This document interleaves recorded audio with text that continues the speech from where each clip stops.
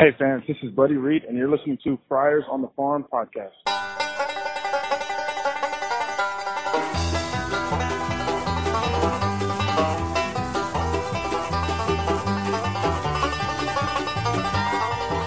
Welcome to Friars on the Farm podcast. I'm Don. To my left is Roy. Hello, everybody. Dude, how you doing? I'm doing great. I've had a wonderful weekend. Yesterday was FanFest, and got to see a bunch of old friends, made a few new friends. It's always nice to make new friends. It's always nice to go to the SD Social Summit. They had the SD Social Summit. Mm-hmm. It was my first FanFest. Well, we're going to go into more detail on the FanFest in a separate episode. Definitely. Donovan was clever. Tell us what you did. Well, clever is a very nice word for you to say about me. I recorded the interview. So they had Sam Geeney.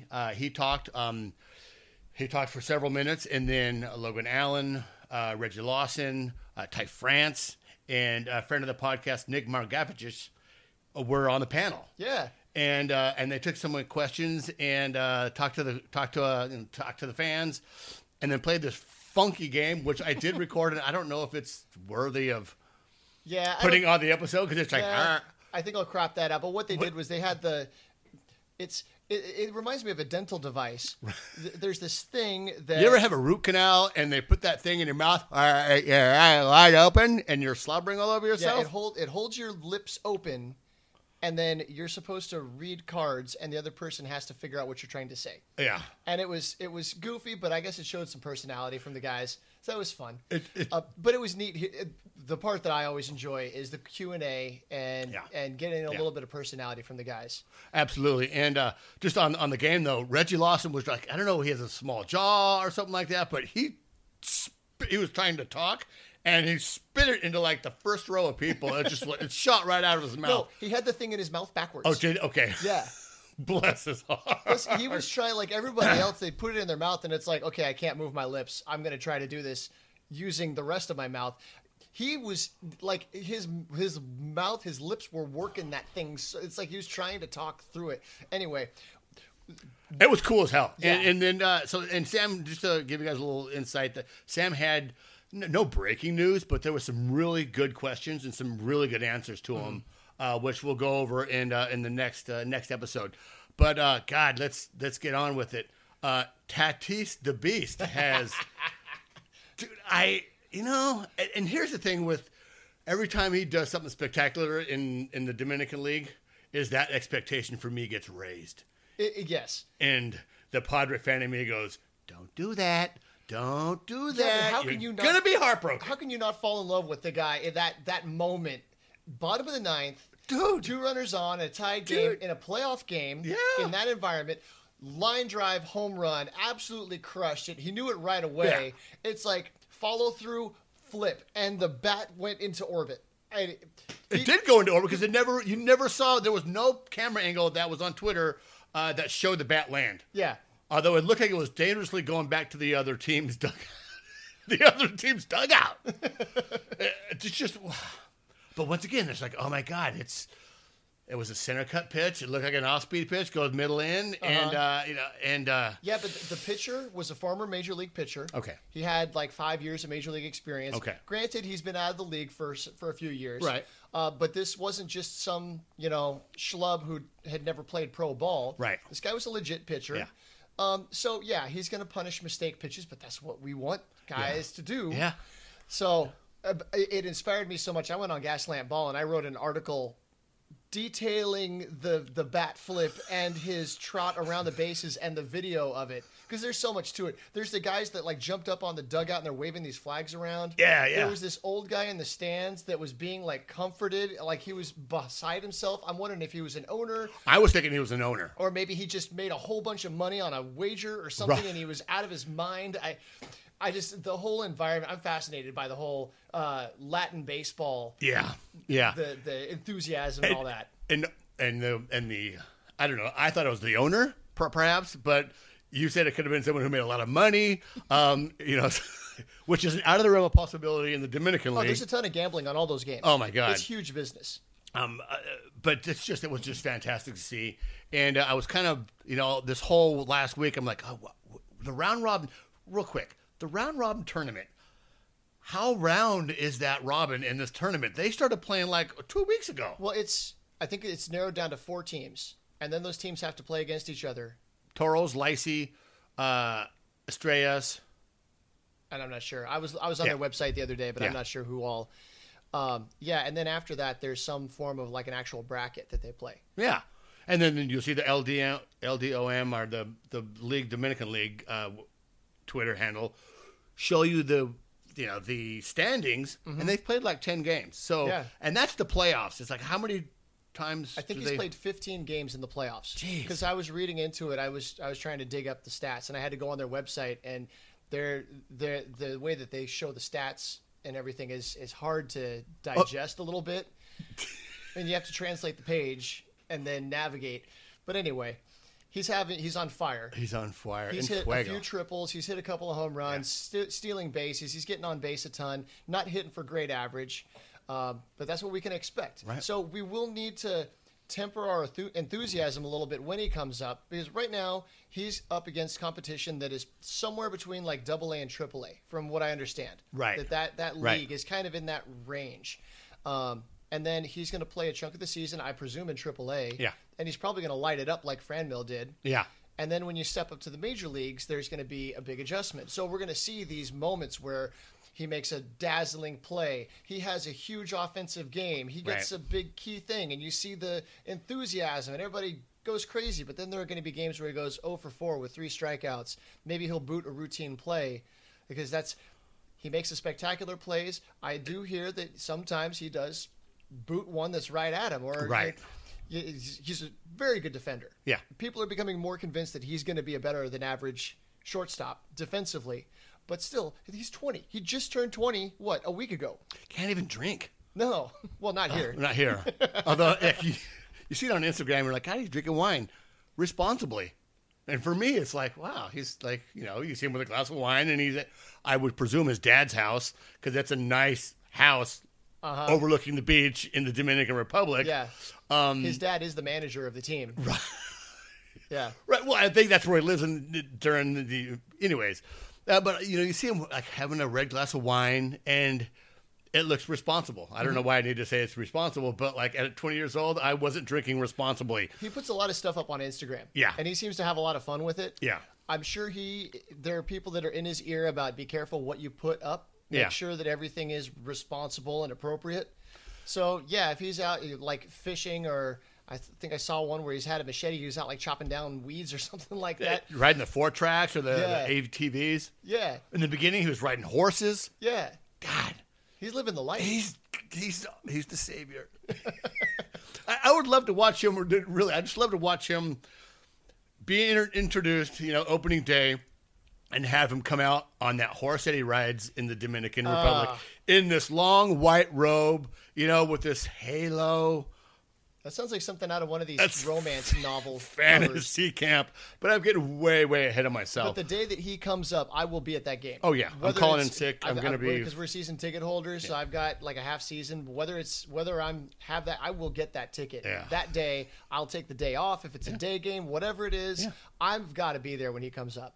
Speaking of taking time off, side note, my schedule should be changing here in the next few weeks. We just hired staff where I'm training this person to close. And ladies and gentlemen, I'm going to come back down to earth. Oh, good. So this 2 to 10? 2 to 10:30, getting out at 11 o'clock, getting home at 11:30.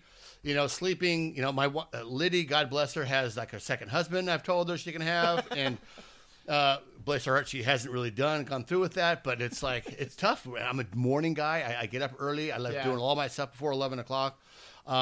But my schedule will be changing, so we will be able to talk a lot more often. Good. And because actually have a life. Limited to Sundays and Mondays, and with other stuff that we have going on, it seems like oftentimes it's hard to get together. Yeah, it is.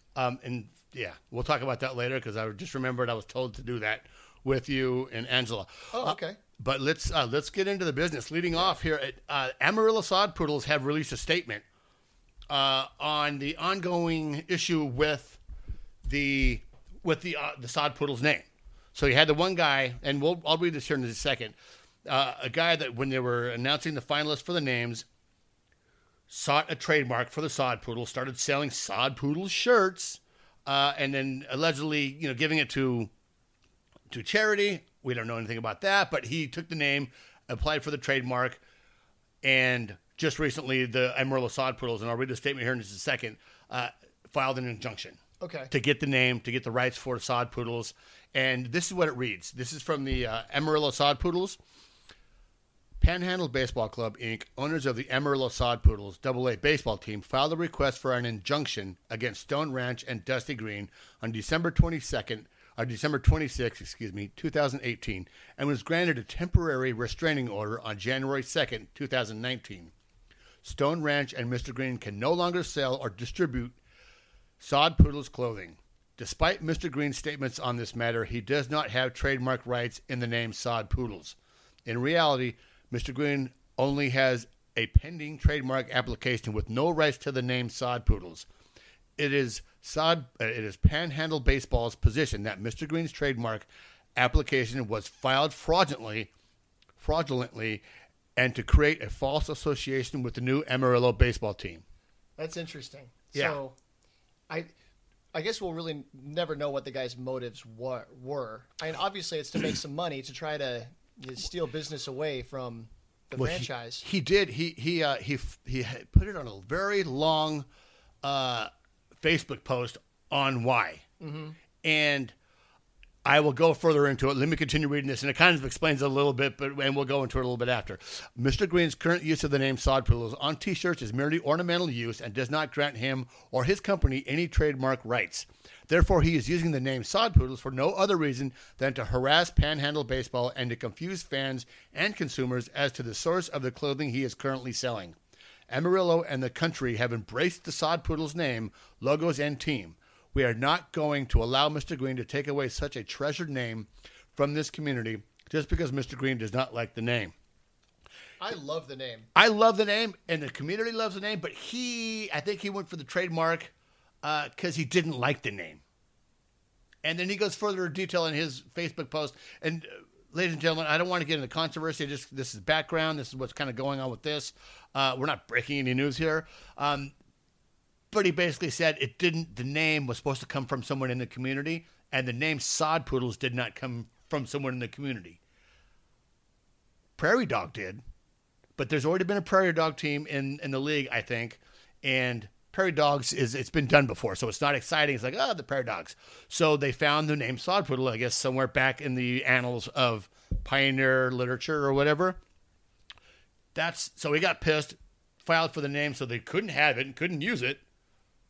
And he's been selling shirts ever since. This whole thing is because he has some old beef. He's got an axe to grind because he's not happy with how they selected the name. Dude, that's some motivated anger. That is. That's some petty stuff. When I get mad, I just yell at the TV or tweet about it. Jeez. Yeah. Just get over it.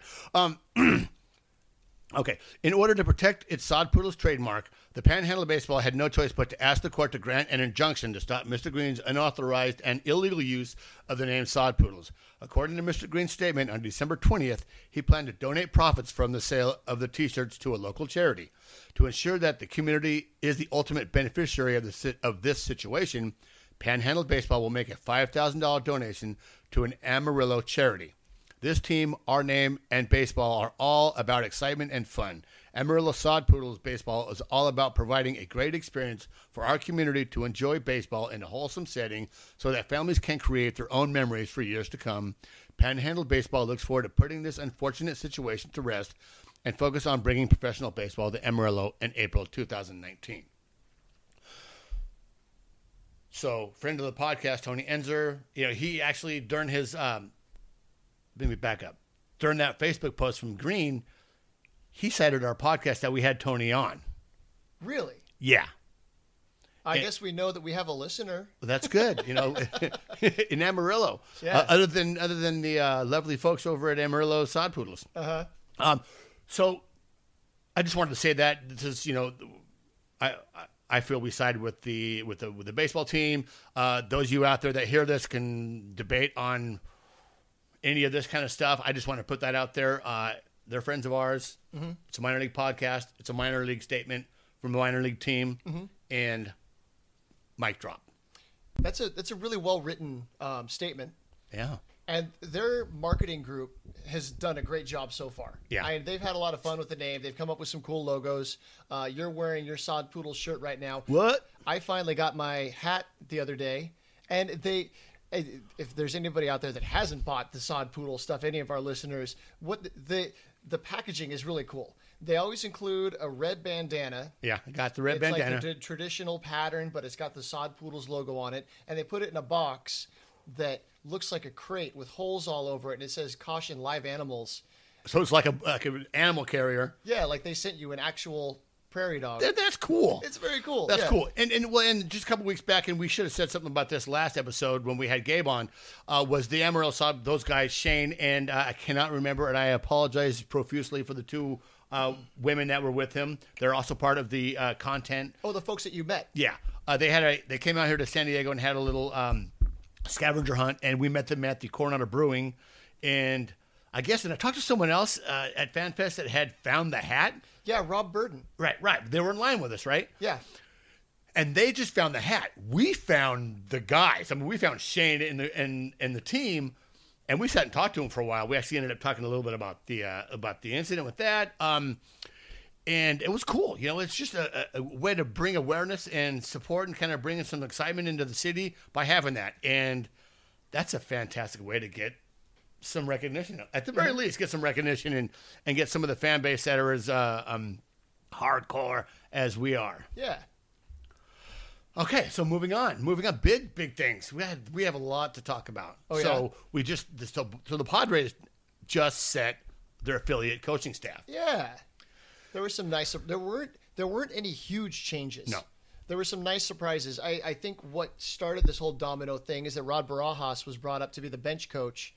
Mark McGuire decided to step away, and so then Rod Barajas is the bench coach, and that made a void in El Paso. Okay. So they promoted Edwin Rodriguez, who was the manager of the Lake Elsinore Storm, the Single A, Advanced Single A Lake Elsinore Storm. Now he's going to be the manager in El Paso. So Deservedly so. Oh yeah, and he's got a huge resume. Huge resume. Look him up on Wikipedia and look at all the stuff that he's done. He managed the Marlins at one time. Yeah. He's ran a baseball development academy in Puerto Rico for, I think, 20 years now. He's managed up and down the minors, East Coast, West Coast. He's got a huge amount of experience.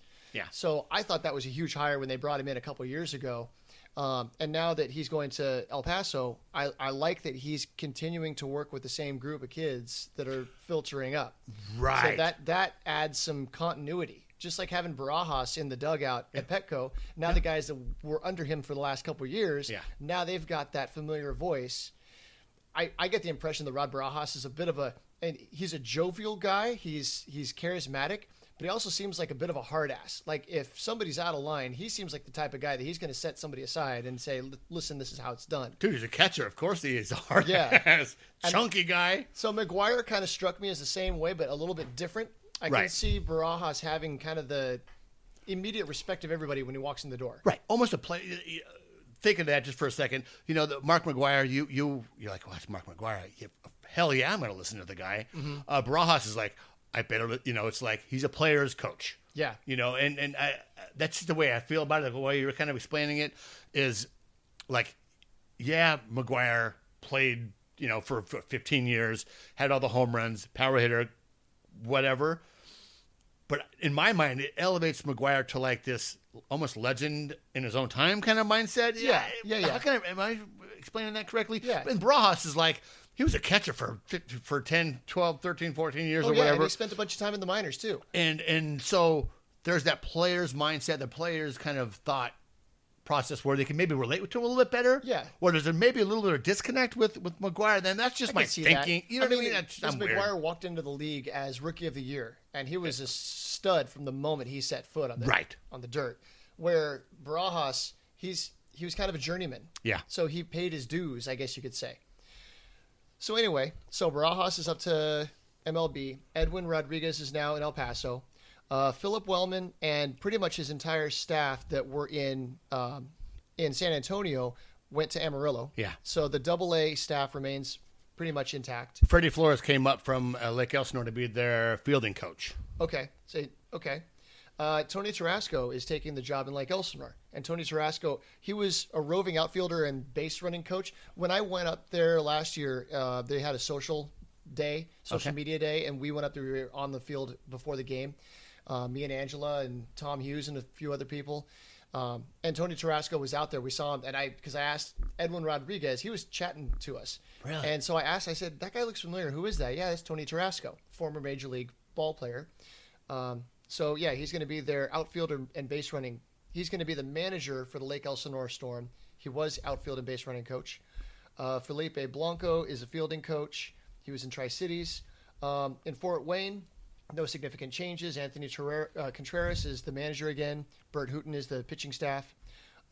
Tri-Cities, Mike McCoy is still the manager there. Second year, yeah. Yeah, and then rookie level, Aaron Levine and Vinny Lopez return as managers of the two teams in Peoria. Dominican Miguel Del Castillo returns as manager in the academy. And so I like that there's a lot of continuity. Yeah. A lot of stability among the coaches. Yeah. We've seen a lot of turnover with the coaching staff at the major league level. Seems like the first base coach, the outfield coordinator, the infield coordinator, those jobs have been shuffling around a lot. The hitting coach, The hitting coach is Craig Elson says it, but everyone says it's like, you're the drummer for Spinal Tap, right? It's like that. But stability, Darren Balsley's been the pitching coach as long as I can remember. Yeah. And because he's so dang good at what he does. Yeah. And they have a lot of guys in the minors that are really good at what they do. Yeah. And so now, as these players are moving up, these managers and coaches are moving up with them. And hopefully this means that when those guys transition to the majors, we're going to see a little bit more success and not as much of this stumbling on the door. Right. And the coaches know. Like last year was the big step up. I think every hitting coach moved up a notch last year. Before the beginning of last year's season, everyone moved up a notch, and most of the minor league guys moved up a notch. So there's some continuity of coaching. There's some continuity of philosophy. There's some familiarity. Everyone's like, okay, that's coach. I can listen to him. I know how to talk to you and get through you. And so I can see where there would be not too many movements here. Mm-hmm. Too much movement. But definitely, I like the continuity. I like even bringing Tony in. He was a roving guy, so he knows. Jason Rosario is in Lake Elsinore next year. Mm-hmm. So you're going to have a roving outfield coach that's going to know the tendencies of Jason Rosario, Jorge Ona, and any of the other guys that come up, the Podorskis, the Sawinskis, maybe hopefully sometime during the season. Tirso. So he'll know those guys, and it's not, it's not kind of like, I'm just talking about the Major League Club for a second. It's not another hitting coach with trying to get through to Major League hitters. Mm-hmm. And eventually I wouldn't be surprised if our hitting coach in the Major Leagues doesn't come from one of the minor, like Burkhart. Yeah. Morgan Burkhart has done a great, Morgan and Lance Burkhart both work in the Padres organization. Yeah, so when we were talking about Barajas, one thing that came to mind is that if a player on the major league team is unhappy about maybe some drills that they're being asked to do, or something like that, maybe they can go and talk to Barajas, because they're not going to be happy with the manager because he's the one that's asking them to do it. So then they can go over to Barajas and go, look, he's busting my balls here. This is ridiculous. We're in September doing relay drills. You do comms and rather than complaining about it on a live feed while playing Fortnite. But anyway, and we digress to the Major League Club. So coming up in a few minutes, we have Jack Sawinski. Yeah, Jack Sawinski is kind enough to join us here on the show, and that's pretty great because I talked to before Sam Guinea went on yesterday. I introduced myself. I told him who I was, what we do, kind of bashfully and kind of like, I got a minor league podcast. I didn't say it like that, but I'm like, hey, I got a minor league podcast, and I pointed over to you, and Roy was in his Storm gear, and I told him who we introduced, who we talked to before, who we're talking to tomorrow, which is today. And when he went up to talk, he mentioned Jack, and he mentioned being on a road trip, in between teams in the Texas League, listening to a Padres minor league podcast. And, I don't know if it was ours. I don't know if there's another Padres minor league podcast. All you guys do talk, right. All you guys do talk about the minor leagues, but, I'm going to grab a little ownership of that for us. It was cool as hell to have him hear that. if it would have been any podcast, if I was listening to a Padres podcast, I would have been like, yes, we're being listened to. Yeah. Even if it was like the 5.5 or the Kept Faith guys or, Bluntly Padres. I wanted to introduce Sam Geaney to Bluntly Padres because they're just, doesn't matter what they do during the podcast, those guys talk about baseball and they're smart and they know what they're talking about. But, you hear Bluntly Padres, they're going to get stoned and go, hedges, bro. No, these guys, all the podcasts that we have here in San Diego, I think are excellent. Yeah. And in varying degrees of covering the team, with the Kept Faith, kind of just keeping it on the whole, the whole part of the team.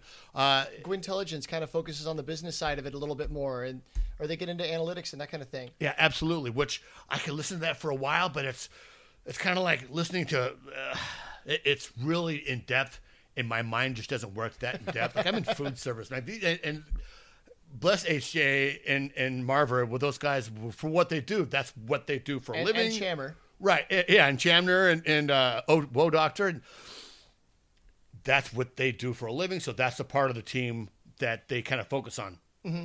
And because we all do this as a hobby. Right. Nobody's getting paid for this. Right. Nobody's got sponsorships and commercials and whatever. No.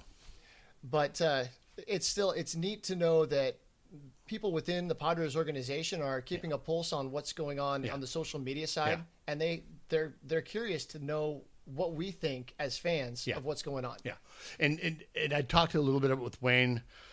Yes, actually, I talked a lot about Wayne and Padres Geekster, and I know I'm going back to the whole Fan Fest thing. The first question she had was like, "Is there going to be a pricing thing?"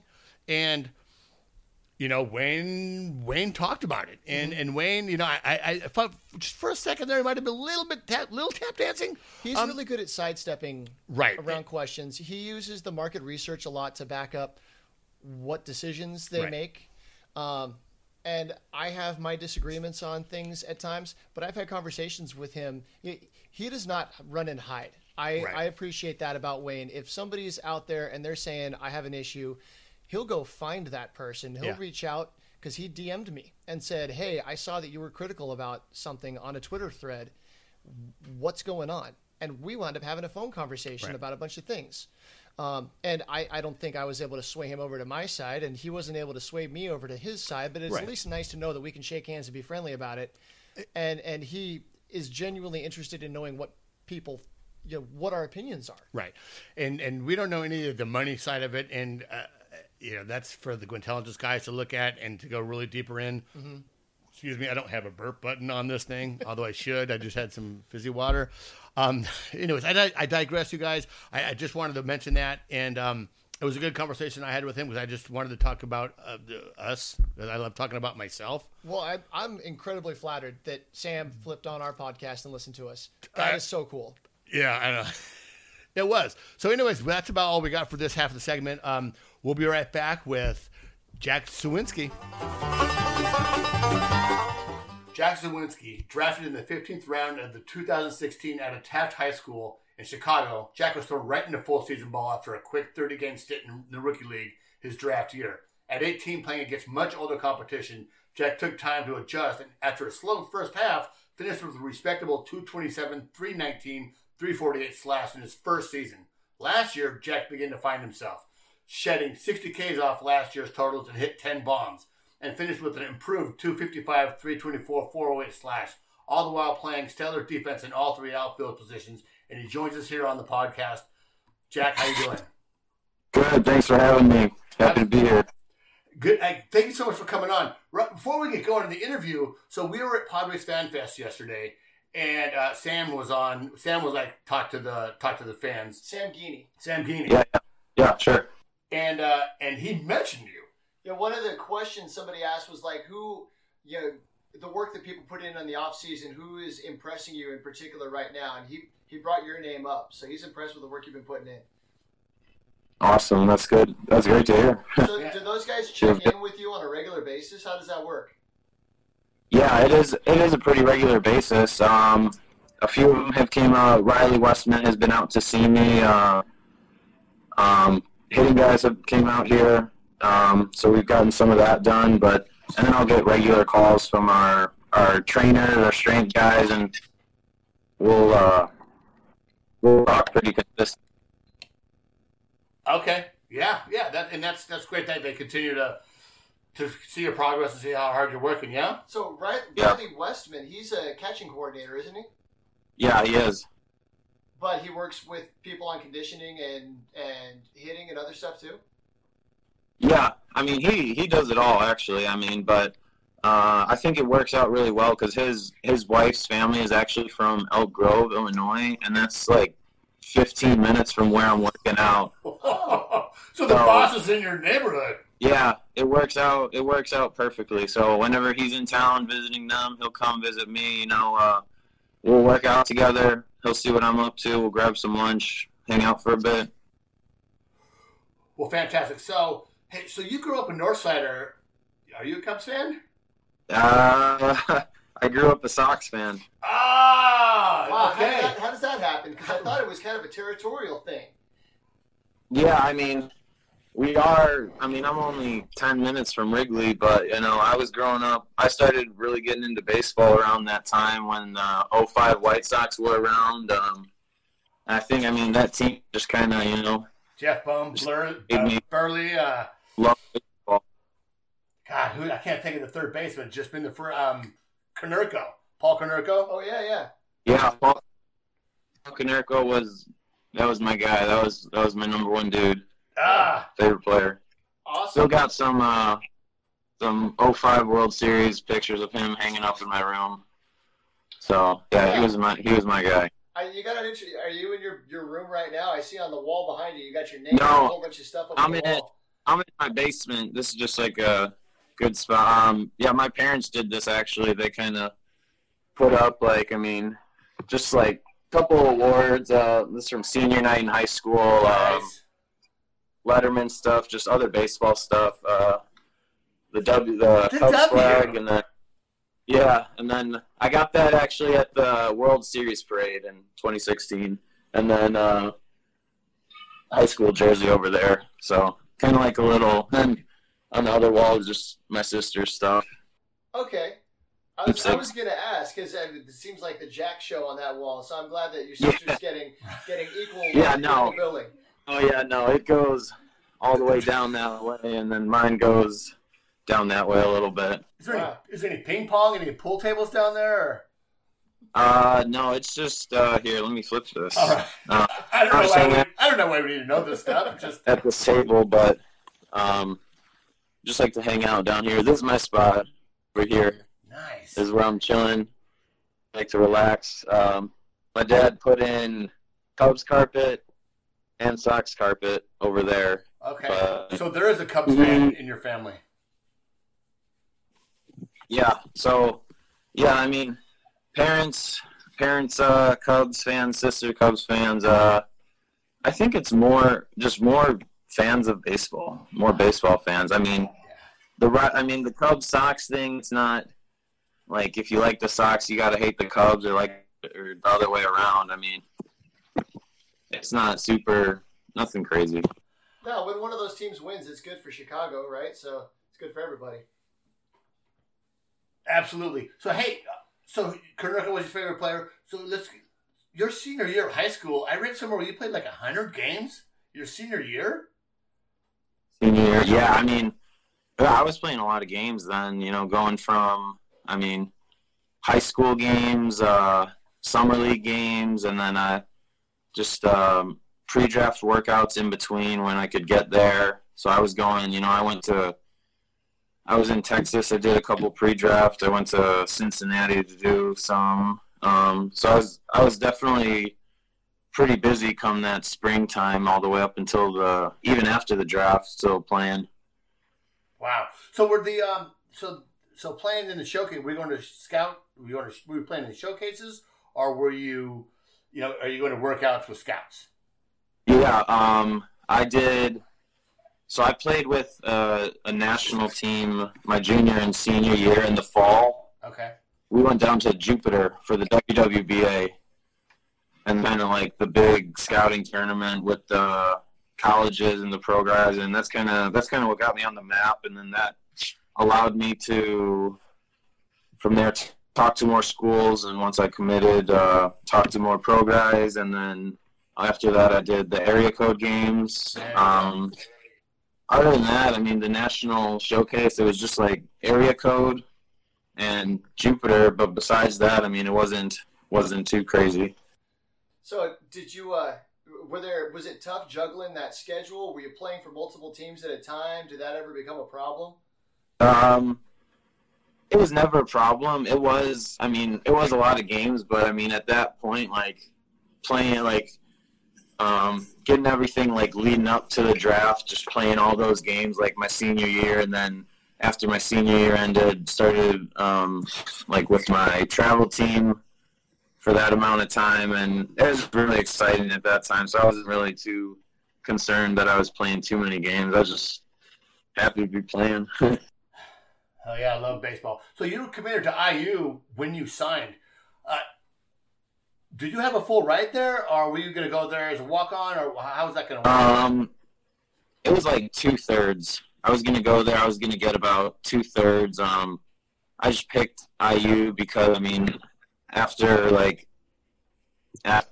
everything I received, like offer-wise from the schools, I just thought, you know, the mix of like the scholarship and their team, what I'm looking for in a school, that was the best.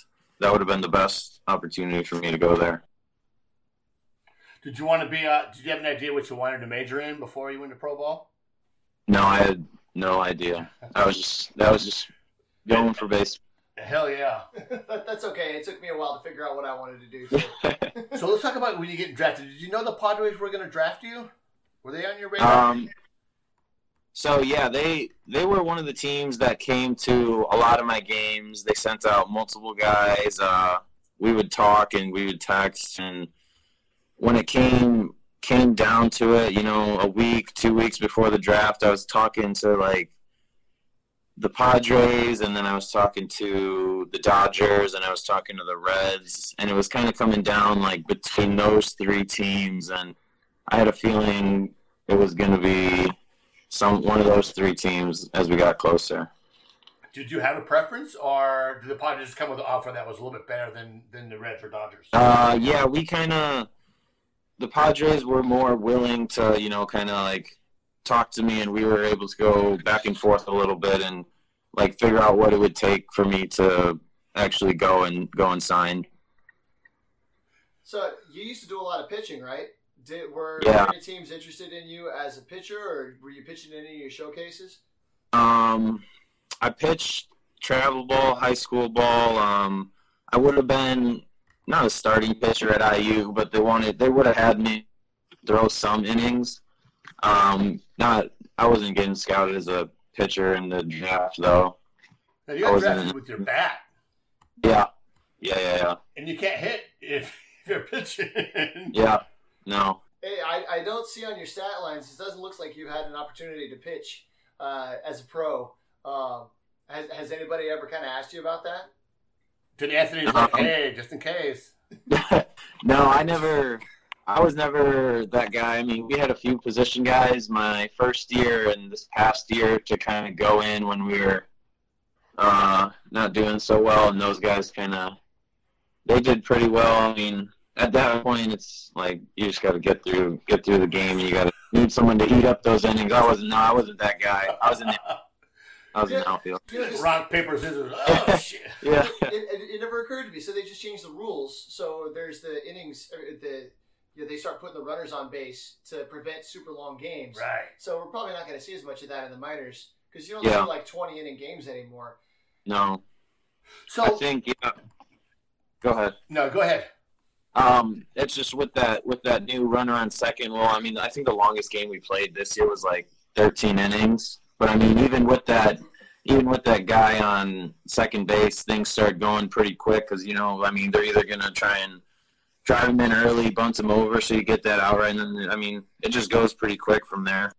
So as a player, what do you feel about that kind of rule? I know the minor leagues are for development, and that's kind of what they don't want pitchers to go deep into games and have to rely on all that. What do you as a player feel about that, or do you care not? It has its pros and cons. You know, definitely after 9 innings, you're already playing 3.5 hours, and then if you play another 2, 3, 4, however many, that could go on for a while. But I like the fact that right away, once that inning starts, you know, like the pressure's on the pitcher, the pressure's on the hitter. You know, the runner on second base, you got to really focus. You got to either see the bunt down, make a good read, depending on what the hitter does, watch for balls in the dirt. I mean, some places might, you know, the atmosphere might get a little loud, like in Fort Wayne with all those people. Game on the line, you know, there's a lot of variables, and I think it's a good way to practice having that pressure on you. Yeah. So I guess you get a little bit. Do you work on bunting more, do you think, because of this? I wouldn't say an extra amount. I do work on bunting regularly, not more because of it. Interesting. I was just thinking maybe because the teams know that these situations are going to come up, Right. So you've got to be aware of all the because it's. Sorry, we're going off the map, but my impression is it's become kind of formulaic. You put that runner on second base. It's pretty clear that they're going to walk the first guy, so then you've got force outs, and then you try to bunt the guy over. You almost kind of know how things are going to play out. It's just a matter of getting everybody to make their plays. I'm not a big fan of it. I think they should just say whatever 13 innings max and let the game end in a tie or something like that. I'm not a huge fan of it, but I do. Because I've been at like a 17-inning minor league game, and it's brutal. And those guys are wearing themselves out, and it's dumb. And then you guys have to get in a bus and travel to the next place. It sucks. It's a lot. So let's talk about draft day. Where were you on draft day? So when it was draft day, so it went Thursday, Friday, Saturday was the order of the draft. What they were telling me was kind of, you know, keep my phone on me, maybe be prepared for a Friday call, you know, maybe 4th, 5th, 6th round. And that was my prom, actually. So I was at the prom, you know, I was at prom and I was checking my phone throughout the whole night, kind of just like expecting something cool to happen. Nothing happened. Got a little bummed out, but the next day, I hope other cool stuff was going on. Right, it wasn't totally ruined. No, but the next day on Saturday when I got the call, I was actually heading up to the Wisconsin Dells with a couple of my buddies. We were going to celebrate prom, and I got the call in the car. So that was a cool moment. That's cool that you were with a couple of your friends. Everybody gets to celebrate with you. Yeah, a couple of my teammates. Did anybody else on your team get drafted? No, we had a couple guys go and play college ball, but I was the only one to get drafted. But what about with like the area code games and all those showcases? Have you kept in touch with any of the guys that you played with back then? Yeah, there's a handful of guys who I became pretty close with. A couple guys in the pros who were from like the Wisconsin area. Like me and I played with Ben Rothford and Gavin Lux. I know they get drafted the same year as me. Yeah, so we played together for a little bit, and then there's a couple other guys here and there. We'll talk a little bit. Right on. So 2018 was your second season. Did you find yourself a little more prepared this last year? Yeah, definitely more prepared going in after getting that first one under my belt. You know, that first one was kind of like learning on the go, you know, pick it up as you go. And then going into this past year, you're like, all right, I know what's happening. I know what's going on. I can kind of be prepared now. I know what I need to do as a player to get ready to go and play these games. So in Fort Wayne, I know in some cities they've got like host families and stuff, and other places they put the guys up in, they find apartments and stuff. What do they do for you in Fort Wayne? Where'd you live? What was that like? We were in apartments, so we had a 2 bed, 2 bath between 4 guys. Who were your roommates? Jalen Washington, Luis Camposano, and Mackenzie Gore. Nice. Okay, who snores the loudest? That's lightning round stuff. I can't remember. I think they all did. Right. I think we all did, probably. I don't know.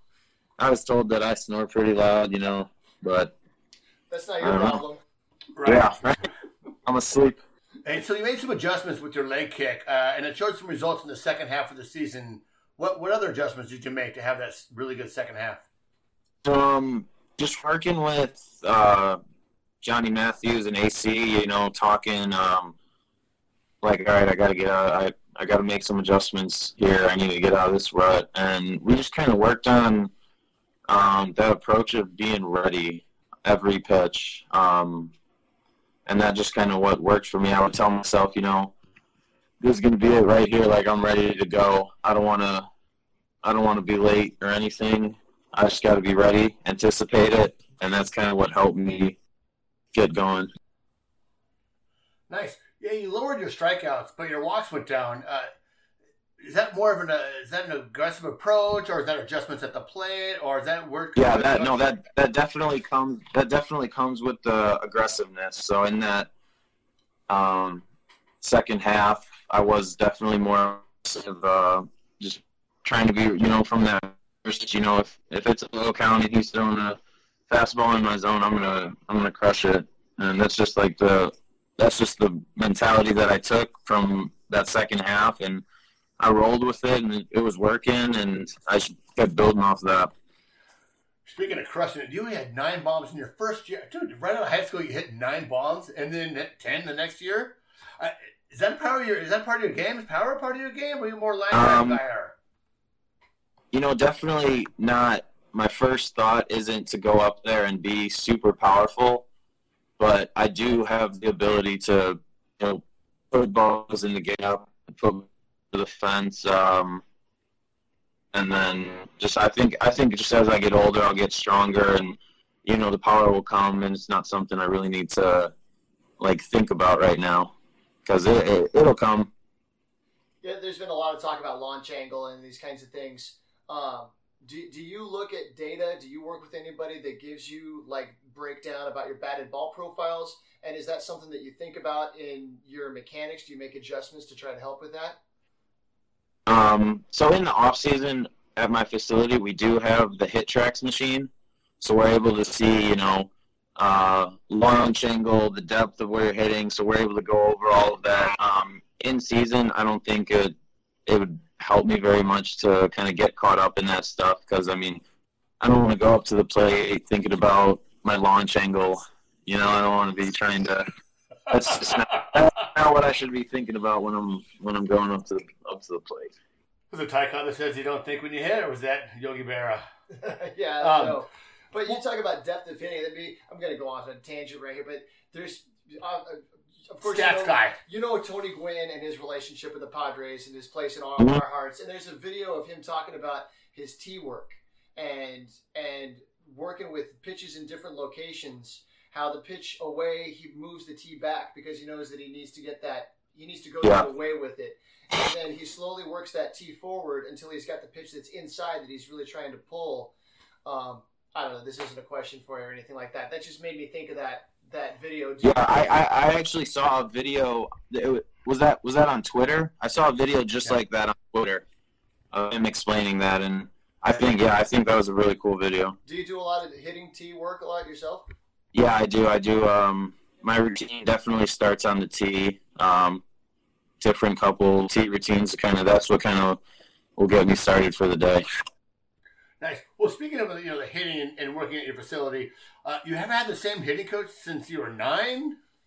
Yeah. So when I started with my travel team, the Illinois Indians, when I was 8 or 9 years old, and I was with them all the way until I went to Arizona. But yeah, my one coach, he was with every time me and my team moved up in each group. He stayed with us, so he was one of the main reasons. He helped me get to where I am. And then, so he still works at our facility, the same place I work out at in the off season. We'll go back and forth about hitting stuff a bunch. He's a great guy. Yeah, we were just talking about Tony Gwynn, and you showed us. You got the Jack Sawinski shrine behind you. I thought I'd show you. We're in my what we call our clubhouse, and I've got my little Tony Gwynn shrine. Oh, that's awesome. up on the wall here. That's awesome. Cool. So anyway, I don't have that. In the off season, have you come up with a routine? Are you doing kind of the same stuff this year that you did last year? Or are you switching it up? Are you working with the same people, different people? Yeah, I am working with the same people. We have a great facility, so we have 4 cages, 2 more that pull out, bullpen, a a 60-yard running track, full weight room, and then about 45, 50 yards of open turf and like a full football field wide. So in that weight room, they have a company called TNP, and they take care. I work with them on speed, strength, power, quickness. After that, and I'll go take care of baseball stuff in the back. I'll hit, I'll throw, do some defense stuff. So it's really good. I get everything done. Did the team give you any suggestions on things to work with, any particular like muscle groups or skills or anything like that to work on the off season? They've seen. This is my third year with the same strength guys. They've seen what we do, and they like it a lot. We cover it all. We're lifting, we're running, we're doing sprint mechanics, getting faster, being more efficient, and then not just in the weight room throwing weights around, but actually, doing explosive things, contrast lifts, isometric. So it's a lot of different things. And whenever Riley comes there, I'll get checked up on. They like it a lot. Well, so with the strength and conditioning, do you do a lot of stretching, a lot of flexibility, and ease of movement there? Yeah, so we do. The biggest thing we do is actually like hip mobility. Actually, so we'll take hips, glutes, just really getting those like fired up before we work out, and then getting that mobility because a lot of that hitting is going to come from that area and that core, the hips, right from that area. So we focus on that a lot. So, what teammates or coaches do you think have been the most fun to work with? And because you've been through a couple of seasons now, you've been through some coaching staffs, and then also the guys you've been working with in the off season. Who have you really enjoyed so far?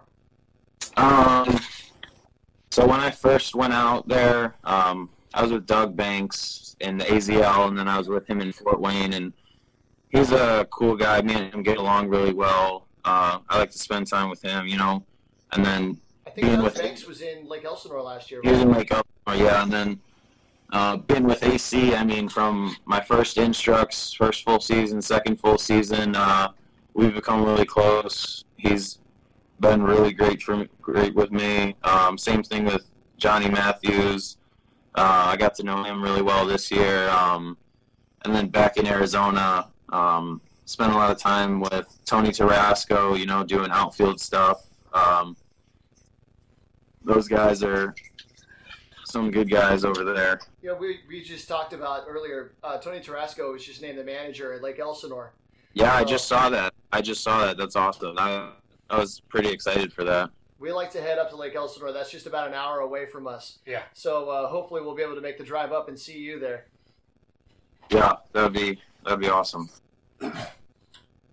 Okay, so how will this next question? So, are you working out with anyone, any other minor leaguers at the facility? Is there anyone else there that you're working with or paired with, or? I'm on my own. Out here. There's no. I don't. Well, there's a couple. There's guys who will come like in and out of here, but no one really. I'm the only one in here who's really like long term for the whole off season. So yeah, it's mostly me. And you're not doing any camps or anything like that, no? Or you're just but you're the big dog kind of at the facility. Yeah, I do help out over there. I'll coach the travel teams, like their off season fundamental classes. I'll do outfield stuff with them. I'll do hitting stuff with them. So I'll spend a lot of time over there hanging out with the staff of the travel team, and then hanging out with speed guys when I'm not doing stuff. I'll be talking with them, hanging out with them, just nice. Same thing. So I saw on Twitter that you have a handshake with Luis Patino. Yeah, so that kind of he has a handshake with everybody, but ours came up from the Stone Cold, when he would do the beers together. Yeah. Just like a couple back and forth with the hands, and then like two fist bumps together and like an explosion. Like for you guys at home, he's doing a fist, like an explosion maneuver. Yeah. Stone Cold Yeah. Steve Dude, Austin. Stone Cold Steve Austin. So, are you the Stone Cold fan, or is Luis the Stone Cold fan? No, that's me. That was my walkout song too. His entrance music was my walk-up song. Oh, that's awesome. I didn't know he had that in church music. That's tight, man. That's excellent. So, side note, Logan Allen, the pitcher in the organization, he's friends with John Cena. So, in spring training, hit up Logan Allen and go like, dude, I know everything about John Cena. What's up? Hook me up.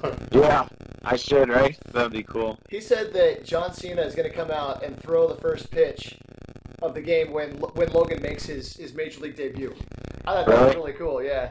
Oh yeah, that would be kept cool. in touch and all that. Do you have any baseball superstitions? Anything about numbers or your pregame routine or anything like that?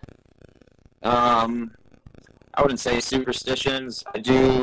My routine is pretty similar throughout the season. I haven't had it the past couple seasons, but my number has always been 8. And I had it in the MZL. I haven't had it in full season yet. One of these seasons I'm gonna try and get it though. Was that Yogi Berra? Did Yogi Berra wear number 8? I think he did. Yeah. All right. Enough of the baseball stuff. Let's get on with it. So, you went. So, Sam Lewis is your clubhouse guy. You went to Fenway with him this year. Yeah. How was that? That was awesome. We went to Boston for that for the ALDS series against the Yankees. We saw games 1 and 2 over there. That was my first time in Boston.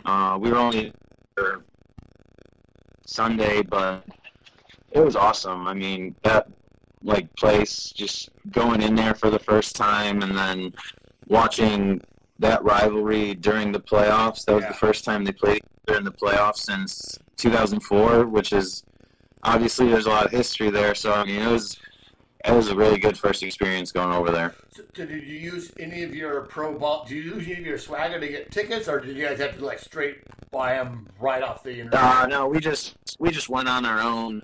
We got our own plane tickets. We got the tickets ourselves. We set it up ourselves. Did you get a chance to take a ballpark tour or anything like that?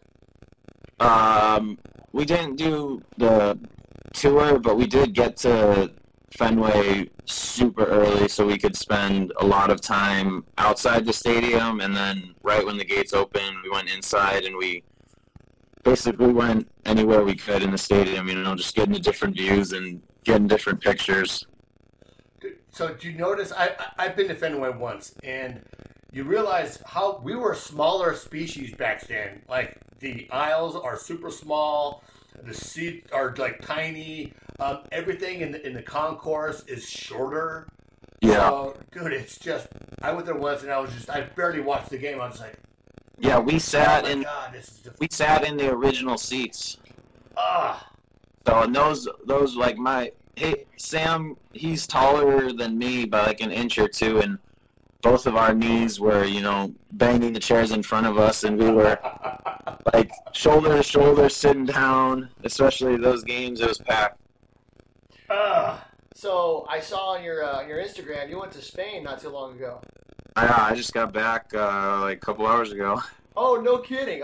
Yeah. Shit. Wow. Wow. Yeah. So where'd you go? What were some of your highlights of your trip? So my cousin actually plays professional basketball over there in the Euro League. That was the point to go and see him. So it worked out well. Me and my sister we had a layover in Madrid on Saturday. So we had 12 hours there, spent the whole day there, flew into his city, and he lives at the northwest side of Spain. It's called A Coruña.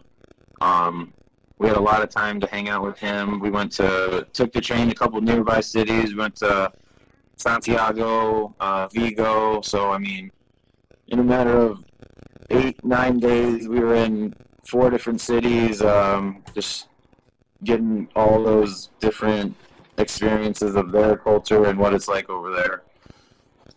That's awesome. Dude, that's what an opportunity. Yeah. It was all. Yeah, and it was my first time out of the country. And it helped that I did know a little Spanish from pro ball. That kind of helped me kind of adjust over there. I could talk to some people. If we met new people, I was able to talk to them and order stuff that little stuff, like going out to eat and being able to communicate with the waiters and the waitresses and the taxi drivers. So that helped a lot. Traveling abroad definitely gives you a different perspective on what we have here and what Yeah. people deal with elsewhere. Man, Spain's Definitely. gorgeous, beautiful. Well, and that's interesting that you know Spanish, so you can communicate really well with all. There's a lot of Latin guys in Fort Wayne, and Yeah. being able to communicate with those guys, I think it's huge. Yeah.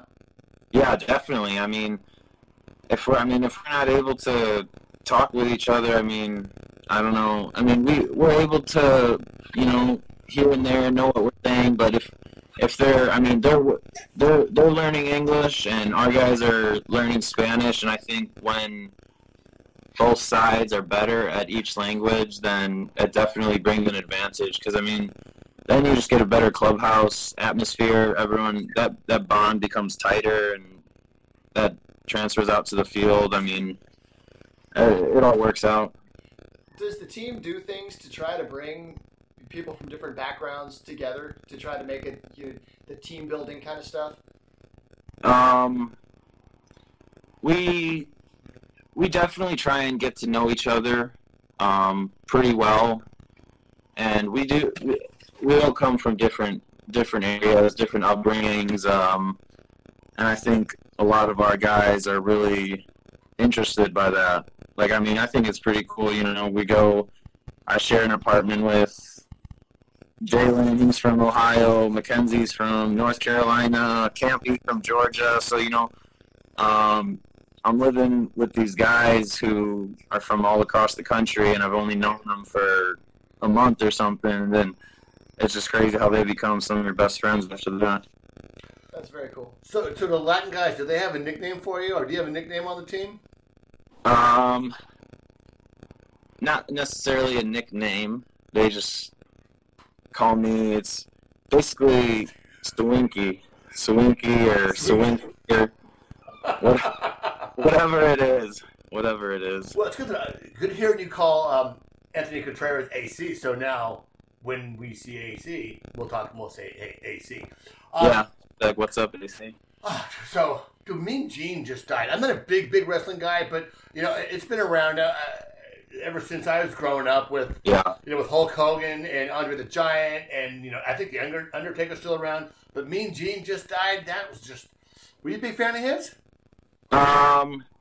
He was before I started watching. I know he was like WWF. Okay. Back when it was like the classic stuff. When I was growing up, it was more WWE, SmackDown, Raw, and he wasn't around as much. But I did see him around. I did. Is that more Vince McMahon kind of stuff? Vince McMahon was the GM, chairman, whatever you call him, when I was growing up. That was his role. And you went to a couple of those matches? Yeah, I did growing up. I actually went to one this offseason. Once a fan, always a fan. Hell yeah, dude. It was awesome. So Steve Austin, that music's pretty metal. Do you like metal music, or are you just like the? I just like something about his entrance song. Just hearing that shatter right at the beginning, and then it's like, I just think that's really cool. Right when you for me, I mean, I just think that's really cool. Not a huge fan of the metal music though. What do you listen to? I like country, rock, hip hop, pretty wide variety actually. But I mean, mostly it'll go between country or hip hop. Hip hop. Okay. Who has the worst taste in music at all your roommates? The worst? Another lightning round question. I'm making this shit up. I don't know.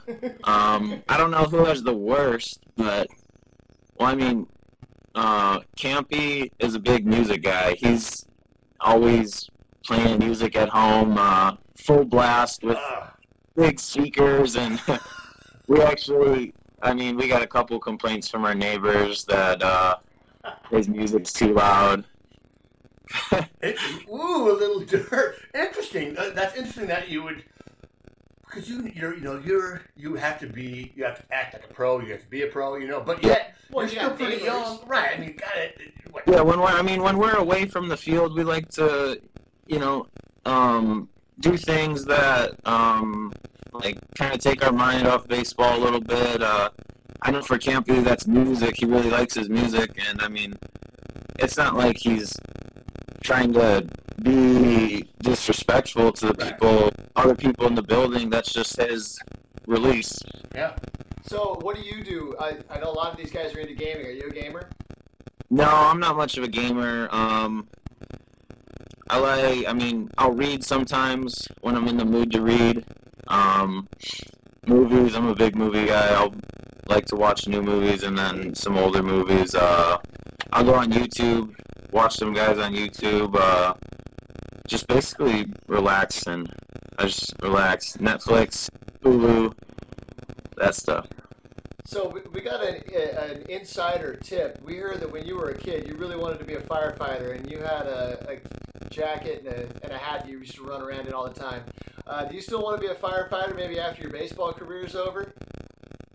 I mean, maybe that. I mean, I think it's pretty cool what those guys do, you know. Not just firefighters, but policemen. But firefighters is definitely a cool job. I could maybe see myself doing that. You don't still have that old jacket and hat, Yeah. do you? Do I? No. No, I do. And you don't say sire cider, right? You say firefighter now. Tire cider, yeah. I didn't say firefighter, so I said tire cider. Yeah. Okay, I don't know if your dad. We emailed your dad. I got a hold of your dad. Oh, you got a hold of your mom. Your mom's on Twitter, and I'm like, hey, we're talking to Jack. Just give us a little bit of stuff. Come on, just anything you got. Nothing too bad. And I'm sure she might have said, you know, hey, that's what I'm telling guys. She mentioned it to me. She didn't tell me. She didn't tell me what she was gonna say to you guys, but you guys reached out. She's like, I'm gonna tell him some stuff. It was your dad that answered back, and you know, obviously he's super proud of you and your mom. But he told us that story, and he also told a story where, like, you played one game in the morning, and then the next, like, you run into your next game, and you're putting your uniform on. And he said, with your seatbelt on, which I thought was very safe. And you're sucking down water and eating a burger as you're rushing to the next game. Stuff in your face, and you get to the game, and you're sweating, and the coach is like, what's up with you? Why is Jack sweating? Yeah. Okay, so we're going to get you out of here in a minute. Do we really appreciate you taking the time? Great talking, just great conversation. And But we got a lightning round to run. We got a lightning round, okay? All right. Yeah, I'm ready. Who's faster, you or Robbie Podorsky? Podo for sure. That dude can fly. Podo, I like it. All right. Most played song in your playlist? Most played right now, it's probably a hip hop song called Swervo by G Herbo. He's a Chicago rapper. Local guy. Look that up on Spotify. Yeah. Nice. Most embarrassing song in your playlist? A song that you would be, like, your friends would go like, dude, do you have that song? That's kind of weak.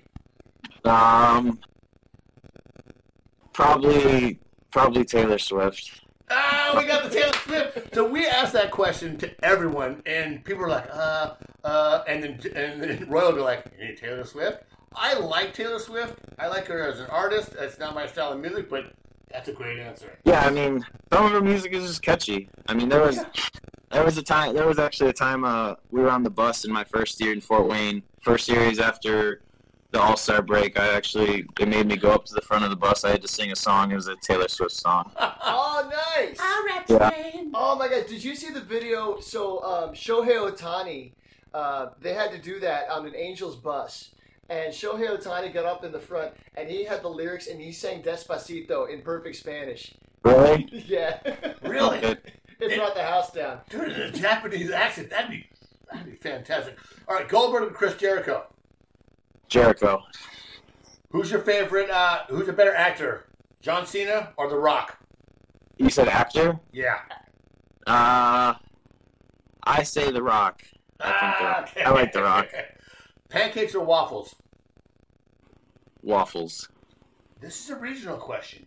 Oh, yeah? Five Guys or In-N-Out? Five Guys. Five Guys? Yeah. Have you ever had an In-N-Out burger? Yeah, I have. It's more. I don't have that up here though. Yeah. So I was first on Five Guys, so that's how I think a little better. You know, that makes sense because I grew up here with In-N-Out Burger, and hands down to me. There's no competition. Yeah. Even though now we've got 5 guys out here. Yeah. Well, that's all we got. That's for all you. we got, man. So thank you so much. We appreciate Awesome. you taking the time with us. I hope the rest of your off season goes well, and we're going to be out in Peoria in March, so we'll holler at you over the fence. Yeah. Let's tag up in spring training. Thanks for having me. I appreciate it. That was cool again. Yeah, That Jackson was- wins. Yeah, everybody we've talked to has been very nice and friendly and warm and open with us. Yeah, and I appreciate that. And I love doing the FaceTime thing. We haven't done Skype because we haven't had to. We have the technology to do FaceTime. The audio was a little bit shaky because he was in the basement, which I'm sure not part of Chicago. Or there's some probably concern with weather. Maybe. But so there's a little bit of rough connection. But I love the FaceTime. I love being able to see him and how he reacts to our questions and how we react. And I was making faces and kind of just going in and out of frame because I'm just but we were able weirdo. to talk about the stuff going on behind him. His, Right. The Jack shrine, and then the shrine to his sister over on the side, and all of that. I like that we get to see a little bit behind the stat line and the articles and all of that. That these are normal people with real interests and hobbies and stuff. Adding a little bit of personality to the player. Yeah, and that's what I like to do as well with these interviews is not just hear about what he's working on the offseason, which is really super interesting and kind of cool. And coming from Jack, he's the big dog at his facility, which is great. Mm-hmm. Being able to give back, playing with, hanging out with some of the coaches, helping some of the younger kids. Riley Westman's right down the street. Yeah. So they can hang out on a regular basis, and the club can kind of keep a pulse on what's going on with him. That's very cool. And we get to see beyond the stat, like I said, beyond the stat line, beyond just the ball player side and the kind of the personal side. It's kind of like Padres 101, or I don't know what was that, in depth or in focus, or a cup of coffee with the Padres. It's more than just a ball player, and we get to see these people who they are. They're human beings and they have interests. And come to find out, he's a North Sider, which is freaking great. Well, he's a North Sider, but he's a White Sox fan. Yes, which is weird. That threw your line of questioning all out of whack. It did. I'm like, okay, 2000. Well, then thank God he said 2005 because I almost said 2008. And then I couldn't remember Paul Konerko's name. And I'm like, oh, it's Konerko. God, hell yeah. Now that I'm thinking back, AJ Pierzynski was on that team. You mentioned Mark Burley.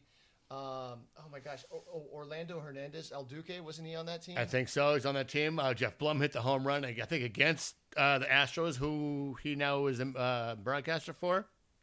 Yeah. So I love that about doing our interviews here, and it continues to roll. We're just wrapping up. This is our 4th interview, and I can get more. Well, we got Ty France coming on, but we have to talk about. This is our 4th player interview. This is our 4th player interview. We have Ty France coming on here pretty soon in the coming weeks. We have all the audio that I recorded from the Fan Fest with Sam Geeney. Lots of good insight there. We talked a little bit about before the interview.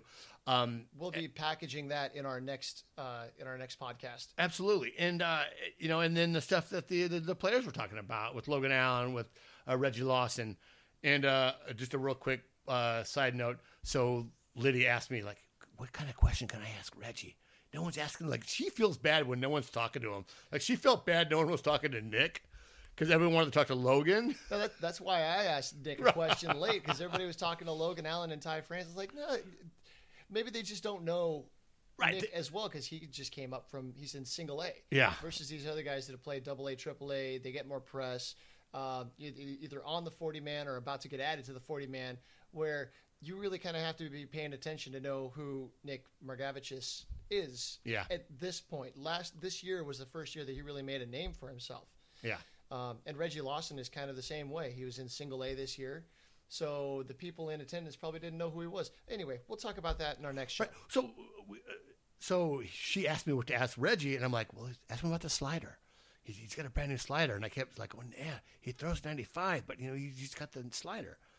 So her question was, and you'll hear it, is, so Reggie, how about that 95-mile-an-hour slider?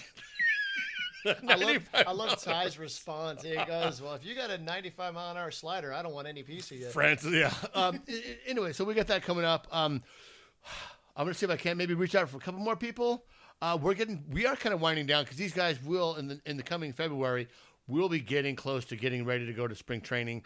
A lot of those guys have already arrived. You Yeah, Luis Patino is posting on Instagram, so he just arrived there this last week. Yeah, I'm sure a bunch of other guys are going in to start getting some work in advance of when pitchers and catchers start up. Yeah, so we'll see what we can do and see if we can't keep putting out some content and definitely get some interviews. But till then, you can reach me on Twitter at SD Donovan. And I am Roy at Zippy_TMS. Go Padres. Go Padres.